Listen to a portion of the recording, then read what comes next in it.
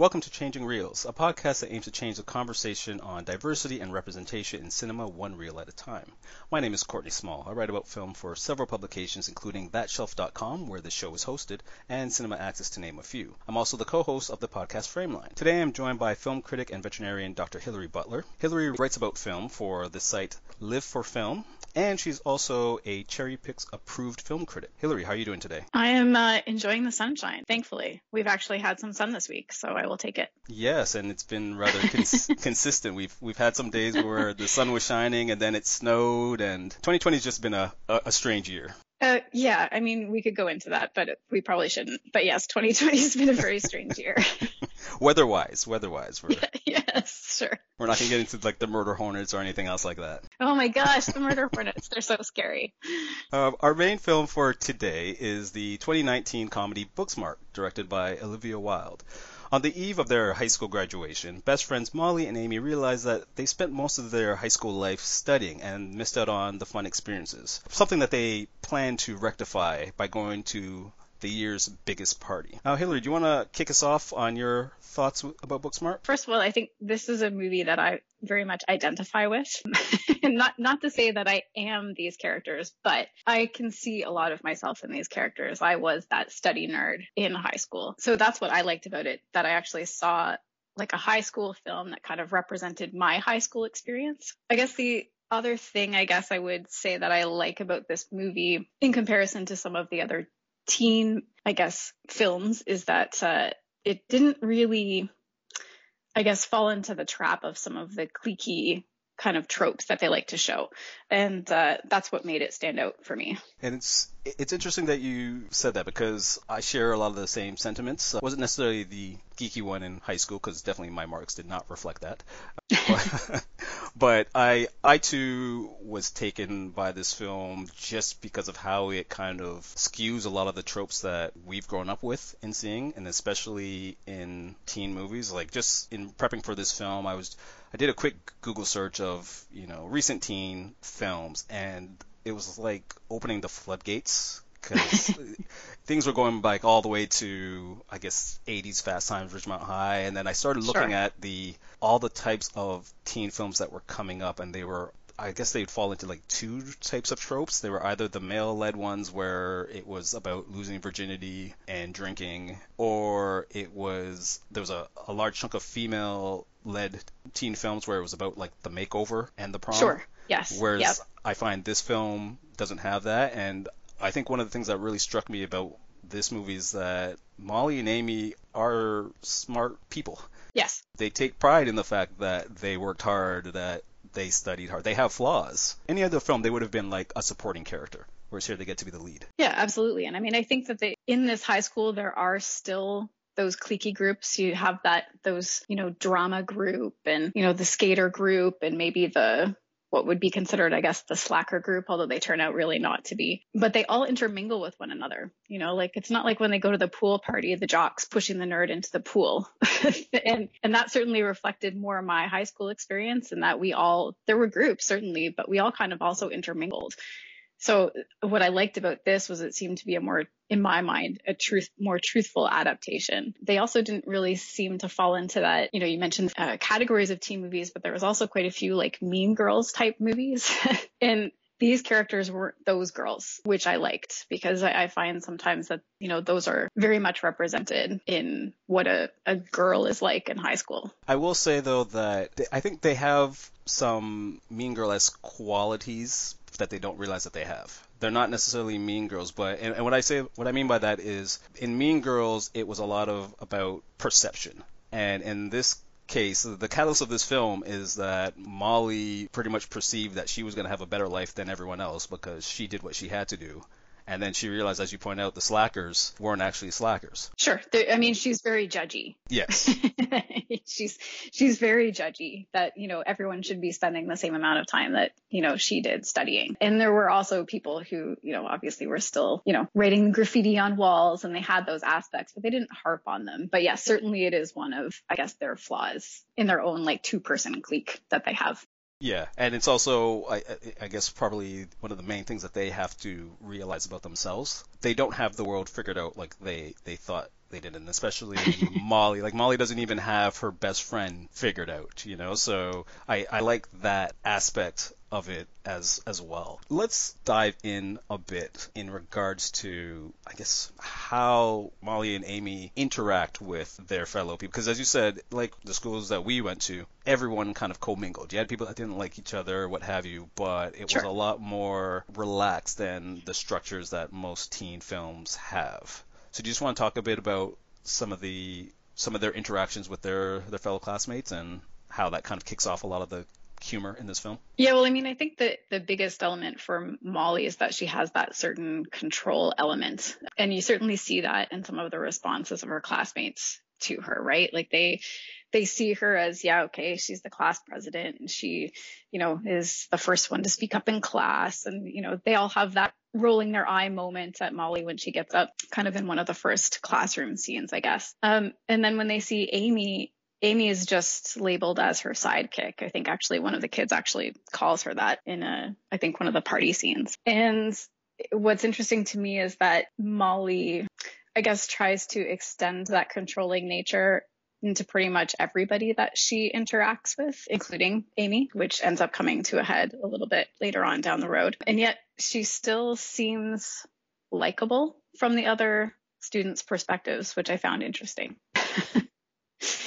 She still has this, and as someone watching the film, you're still empathetic towards her, even though she does have this kind of controlling nature. Yeah, there's that scene in the bathroom that I found really interesting early on where she's in the bathroom, and I'm assuming it's co-ed bathroom. Yeah, that was strange.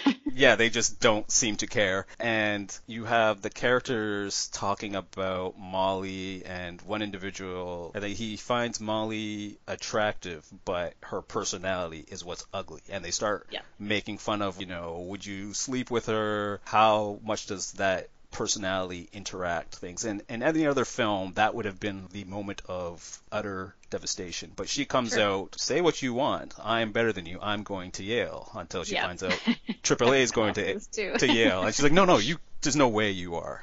What about you? Tanner, I'm going to Stanford. Theo, I didn't get into university because I got recruited by Google. So, it's that kind of comeuppance that she's kind of robbed from that every step of the way. Like, she thinks that she can control people, but as you slowly start to see, she doesn't really have the power that she thinks she does. It was interesting to me as well that I guess they had this rule in the school that you weren't supposed to talk about what school you got into. And I seem to perceive that she's the one that put that rule in place. And I kind of wondered why that was. Whether that was like a protective mechanism for herself or whether she just didn't want to seem like she was gloating. But that was like they obviously break that early on in the movie, which is what the catalyst is for everything else. But I thought that was an interesting plot point. Yeah, I took that as more being a commentary on how liberal schools have become and how on edge schools have become. Like I know here in Canada we've had some schools they've said, like, in the wintertime you can't wear Canada Goose jackets because kids who can't afford it feel less than kind of thing. So I thought it was one of those things where they put in place to say, like, we don't want those unfortunate non-Yale people feeling hurt by it, but at the same time we're going to still be able to say that we went to Yale, and do it in a way that allows us that coverage. Interesting. I'm too far out of high school now. We just used to like wear whatever. Mm. no one really like had that, I guess, thought in place to kind of make things more equal. And I suppose that's, a bit of what they're going for. Yeah, and I think in many ways it's one of the film's strengths, but also a bit of a curse, because I feel at times this film wants to be everything to everyone, but then it doesn't always succeed when we start getting into like the supporting characters. And what I mean by that is it's a film that tries to be inclusive. It's definitely trying to be sex positive. Like, I can't remember the last teen comedy where I got to see two young women openly talk about sex and feelings in a way that was both hilarious and you kind of just, you understood, like it felt real. It wasn't just, I don't want to go back to like, the Porky's kind of reference or even Superbad, what have you. Superbad, yeah. Yeah, it's just, but it felt a lot more like these are actual teenagers opposed to caricatures of what teenagers Yes. could be. But then at the same time, they all live in a bit of a world of privilege. Like I know Molly and Amy come from quote unquote middle class families, but Amy can still drive around a beat up Volvo with Elizabeth Warren stickers on it and a Black Power sticker on it, and a Hillary Clinton sticker, and they can go to these really lush, elaborate parties at people's houses, whether it be a yacht or the drama club has Yes. this like massive house, Huge house. Yeah.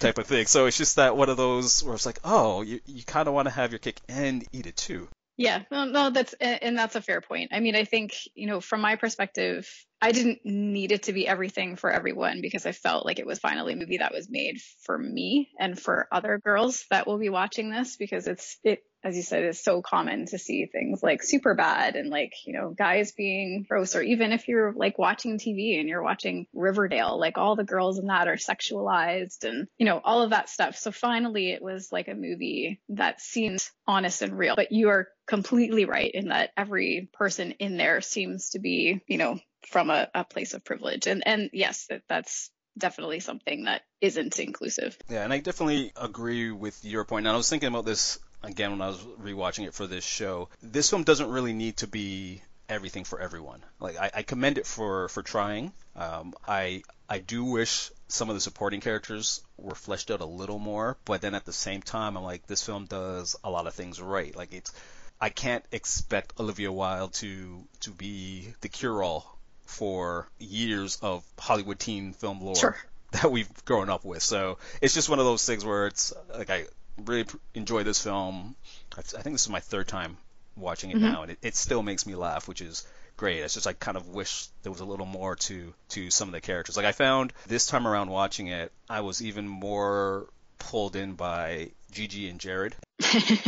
And they're side characters who don't get that much screen time, but in the little bit of time that they get, I learned so much about them, and I just kind of wish I had that about, like, Theo, outside of he's Mexican and has a heart for his teacher, and the drama duo of George and I think it's George and Alan that clearly have some type of tension, and possibly Alan might have cheated on George based on how he performs Alanis Morissette's You Ought to Know. So like there's a lot of stuff that I'm like, I feel there's more there that I want to dive into, but I can't. There could be a lot of stories in here. I mean, I think that like there has to be a focus in one spot, but I will say that like Billie Lourd for me like stole every scene that she was in this movie. And I loved how strange her character was. I like that they also reflected that sometimes in the music that was being played when she was on screen. I'm not going to swear because you probably don't want me to, but there's a song in there that very much reflects when they're on the yacht party, what type of person she is. And she seems to just pop up everywhere. And you're like, how does she get from one place to the other? Even the characters don't even know how she gets from one place to another. So, I mean, as that sort of little continuing joke that they had through the movie, I loved her character, and she stood out to me so much. Even when I saw it the first time, I was probably thinking about her scenes more than anything else because she's just so funny. What I like about her is she's completely not how she's introduced, because you think she is just filthy rich, uber privileged. Like when she's introduced, she's literally hanging outside a car window like a music video person, and then she's lying on top of the car saying about how she's tired, don't disturb her.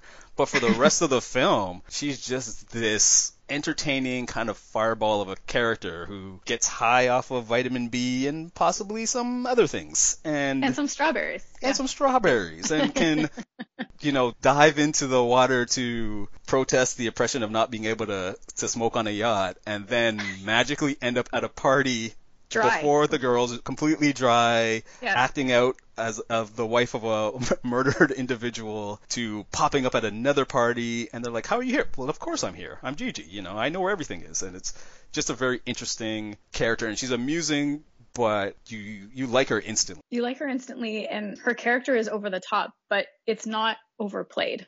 Yes. And it could have got tired real quick if they had used her too much. So I applaud that they had some restraint with that, because it would have been very easy to rely on her for a lot of laughs. Yeah, and you have that great moment where, I guess towards the end of the film, where Jared is talking to Molly, and he says that Gigi has a lot of sadness in her that people don't even see. Like she's got a lot of issues going on that no one takes the time to understand, and she's very loyal. Like she will cut someone if anyone looks at Jared the wrong way. She will literally cut. So she could be a little psycho as well. I believe it. Yeah. And you believe it, right? But at the same time, you're like, she's like the best type of friend that you could have. And she's a perfect counterbalance to Jared, who's very much my parents basically showed me that you buy friends, you buy, I guess, loyalty. He's such a tragic character. He really is. He's the most tragic of them all. I mean, he just hasn't had any real connection besides from Gigi. You actually kind of feel for him. And he tries so hard, too hard. And by the end of it, when Molly finally kind of has that connecting moment with him, it just made me so happy for him. Because I don't think he's a bad dude. I think he's just not been loved in his life. Yeah, he definitely wants, like, the way how he strolls into class as if like, hey, everyone come to my party, we're all good friends. The fact that he has like iPads as gift bags, he's trying his hardest to make a connection. And then he's genuinely hurt when he hears the rumor that people thought that he had slept with a prostitute, and everyone just assumed that it's true because the story is really out there with a lot of details. And he's the type of person that with his affluence, of course that's what would happen, right? Like there's a lot of characters in this, and I would throw AAA into that equation as well, that have assumptions placed on them that you get the sense were there for most of high school, or a large part of high school, that no one questioned outside of Amy. Whereas Molly was more in tune to calling AAA, and believing that Jared slept with a prostitute, what have you. Whereas Amy's like one of the few people that kind of saw people for who they actually were. What was interesting to me about Amy's character was that she still seemed very observant of the people around her, and yet for herself she was so held back. And I'm not sure whether that was just because she was kind of stifled by Molly so much, because I remember in the movie they said that she'd come out like 2 years before, but she'd never had any experience, still was very restrained and almost withdrawn into herself. And I think beside the behemoth that is Molly's personality, that's just what happened with her. But I think she very quietly observed everybody else in her surroundings. I agree with that, because I felt the same way watching this one again, and it was interesting seeing her try and interact with Ryan, who's the object of her affections. I think Molly referred to her as Avril Lavigne in Skater Boy. And it's just, there's a sweetness to Amy. There's a confidence in Amy. Like, Amy very much is Molly's cheerleader, very loyal, but I don't think she felt comfortable enough with Molly to truly have that reciprocated. Like, I feel like they're really great friends, but Molly didn't really know much about Amy's intimate moments with her teddy bear. That's the best way I could say it. Whereas Amy has heard Molly's story with the toothbrush several times and kind of wants to block it out of her mind. Yeah, she wishes it was a secret. Yeah, very interesting dynamics between them. I say that's what kind of leads to their big kind of explosion, I guess, is that stifling. And I think it's, for me, the scene that has stood out in this movie every single time I've watched it, that I love, that makes me very excited for Olivia Wilde as a director, is the pool scene where Amy's swimming through the swimming pool and kind of comes up, and she just kind of it's almost freeing for her, that little swim sequence. And that's almost like what gives her the strength to stand up to her. It's almost like a rebirth for Amy doing that swim. And that scene to me is I just love it. Just visually, it's appealing. And what I love about that sequence is it's freeing. The first time she goes in, very euphoric, she's finally allowed to kind of be herself, have a good time. And then when she goes back under, she starts to see Ryan's feet intertwined with Nick's, and realizes that with freedom and love, there's going to be some tragic moments. And she's instantly met with one. And then it quickly goes from her getting dressed and navigating through all those people to find Molly. And when she's in the pool navigating through the people, it's freeing. And it's almost kind of claustrophobic when she's back in the house, because now she doesn't know how to quite cope with it. And the one person that should be helping her decides at that moment that I'm not going to listen to you because I have my own issues to deal with. And it's a very isolating sequence, and just the way how Olivia Wilde constructs that whole two scenes, I absolutely love. And I think just the overall visual look of this film is really good. Like there's everything from the slow motion sequence in the high school when the final bell rings and people are destroying the school, throwing water balloons. Water balloons. I love the water balloons. Yes. And a great closing credit moment as well. I kept wondering, I was like, how much did they pay them for that? You have to sit really still while this water balloon smashes you in the face. But then there's also like the scene outside the pizza parlor where like the neon lights are essentially what are lighting Amy and Molly as they wait for a ride to be picked up. Even the dance sequence at the party when Molly has that little fantasy with her and yes. Nick. It's shot so well. Like Olivia Wilde has a visual flair. Like she definitely understands characters and how to bring out the best of her actors. But just from a visual standpoint, I was really taken by this film. Yeah, and it would be so easy in just what could be labeled a teen comedy to just ignore that, right? Like you didn't have to make the pool sequence as beautiful as it was. You don't have to, but she did, and it's one of those things that again it makes me really excited for what she has next, especially with the cast that she's accumulated herself. And what did you think of the moment where they realize that they had done drugs, that the strawberries they ate were laced? And there's a wonderful animated sequence that the occurs. Barbie doll moment. The Barbie doll moment. Yeah. I loved their commentary through the Barbie doll moment, especially when they're like, my proportions, like my legs are too long and my boobs are too big. Like I can't even stand up properly. Because that's always been like one of my biggest pet peeves with dolls that we had as children. I think sometimes things have been slightly altered now, but I still think that they're disproportionate. But so I enjoyed the little kind of feminist commentary that they had interspersed through that. I think the animation was genius. I loved when she had the little hole in her hands and they're trying to climb up and she's like, put your hole in my heel. And it was just, yeah, it was amusing. It was unexpected. The first time I watched it, I was like, what is happening? But the more times I watch this movie, the more I actually really appreciate that sequence. Yeah, the commentary is great. And I also like that there's a moment where Amy starts to be swayed by the power of being the Barbie doll. It was like, maybe I don't need to be smart. All I need is to have these proportions and life will be good. And she's like, don't ruin this for me, Molly. She's like trying to get her, but yeah, it was very funny. Yeah, just a wonderful use. I mean, there's a lot of great comedic commentary throughout. That's, I think, one of the best ones. I even found the sequence with the teachers interesting. We see more with Principal Brown than we do Ms. Fine, but when Principal Brown shows up as their Lyft driver, and then he's talking about, well, as a teacher's salary, it's really not that much, so I have to take up this side job. And then he's also talking about how he's an author writing this mystery about a pregnant detective. And he assumes that the women are going to instantly like it because it's a female detective who's pregnant and she gets kicks when she gets close to a clue. It's like, that's a horrible idea. But of course, as a man, you would think women would love that. Yeah, but he has no idea what's going to happen when the baby's born.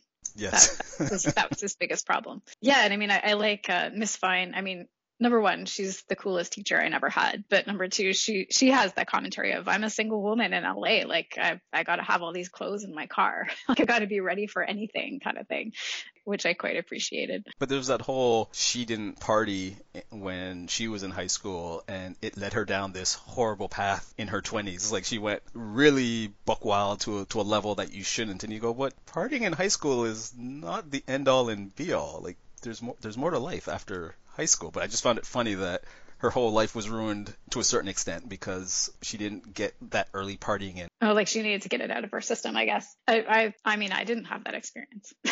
So yeah. I can't relate. Yeah, I'm like, I wasn't a big partier in high school, but I don't know, I found university, there was a lot more studying, of course, and, the odd partying here or there. Yeah, I mean, I was trying to get into vet school, so I was, second year was all buckle down. So this film is all completely foreign to you then?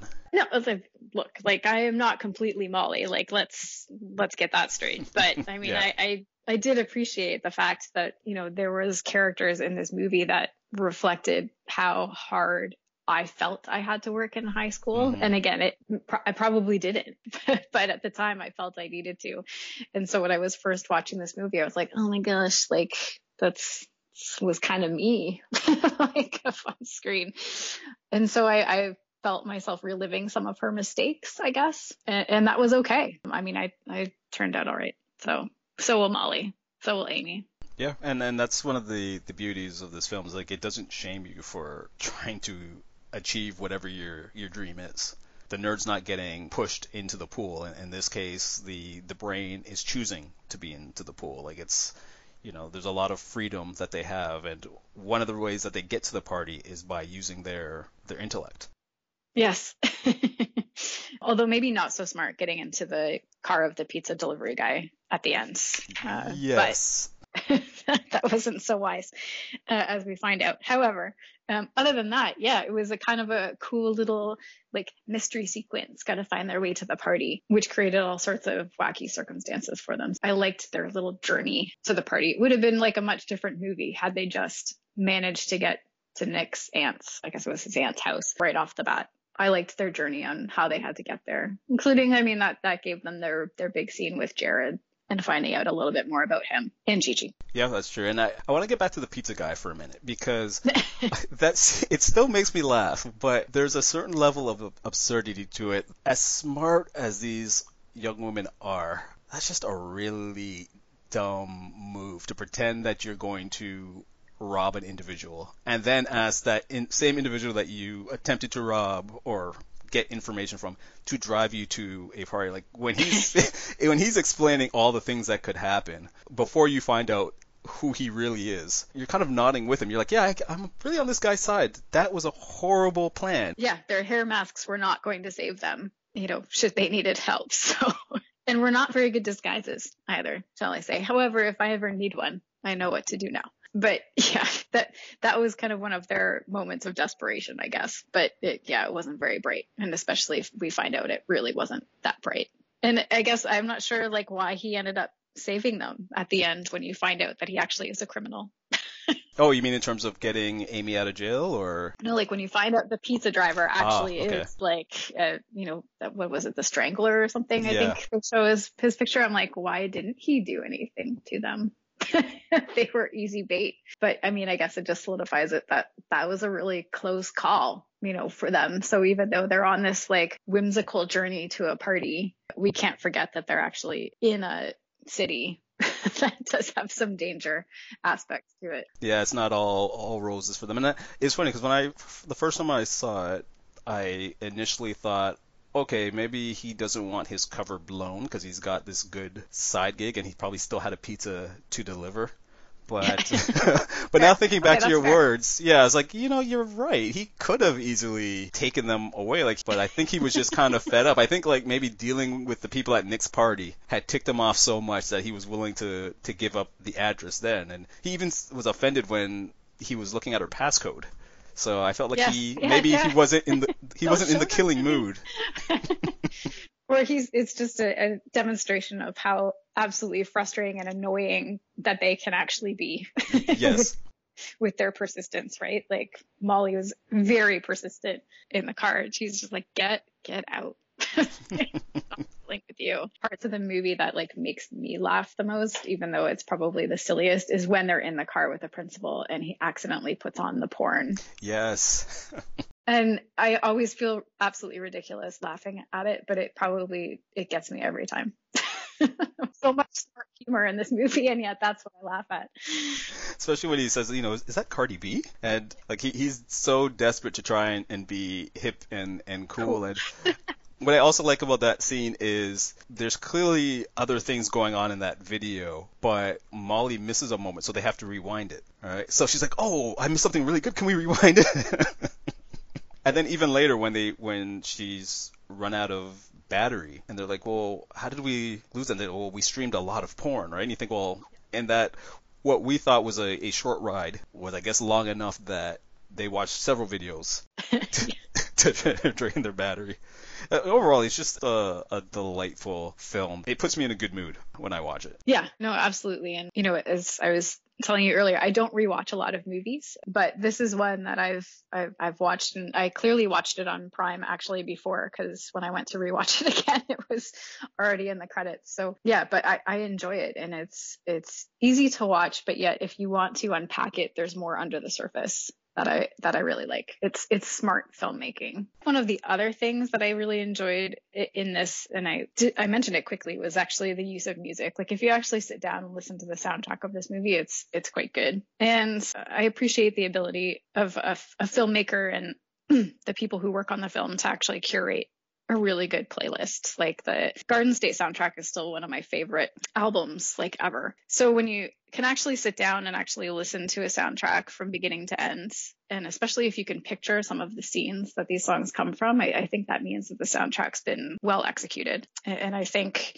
there was a lot of detail put into the soundtrack. If you actually listen to it. Rewatching it again, I quickly had to Shazam the song for the pool sequence. When Perfume Genius. Yeah, because it's like, I don't know. I guess the first 2 times I watched it, it didn't register, but this particular time I was like, I really gotta get that song. Like that's just such a beautiful song. It's interesting that the title of that song is Slip Away, which I find, again, that may be totally unintentional. I might be reading too much into it, but the fact that it's there as she's like slipping under the water and then finds that, her love interest is no longer available to her, that, those things I love. And again, they use a really great song with Billy Lord in that one scene that if you go onto the soundtrack list, you'll know which one I'm talking about. Yeah, I'll definitely have to give that a look. Hillary, thank you for coming on the show. Where can listeners find you? I'm on Twitter at PetDocHill, and then any of my writing is on Live for Film, or you can go to the Cherry Picks website where it also gets submitted. Excellent. And listeners, you can find me on Twitter at SmallMind, or you can reach the show on Twitter at ChangingReelsAC. Thank you for listening, and remember, you can change the conversation on diversity and representation in cinema one reel at a time.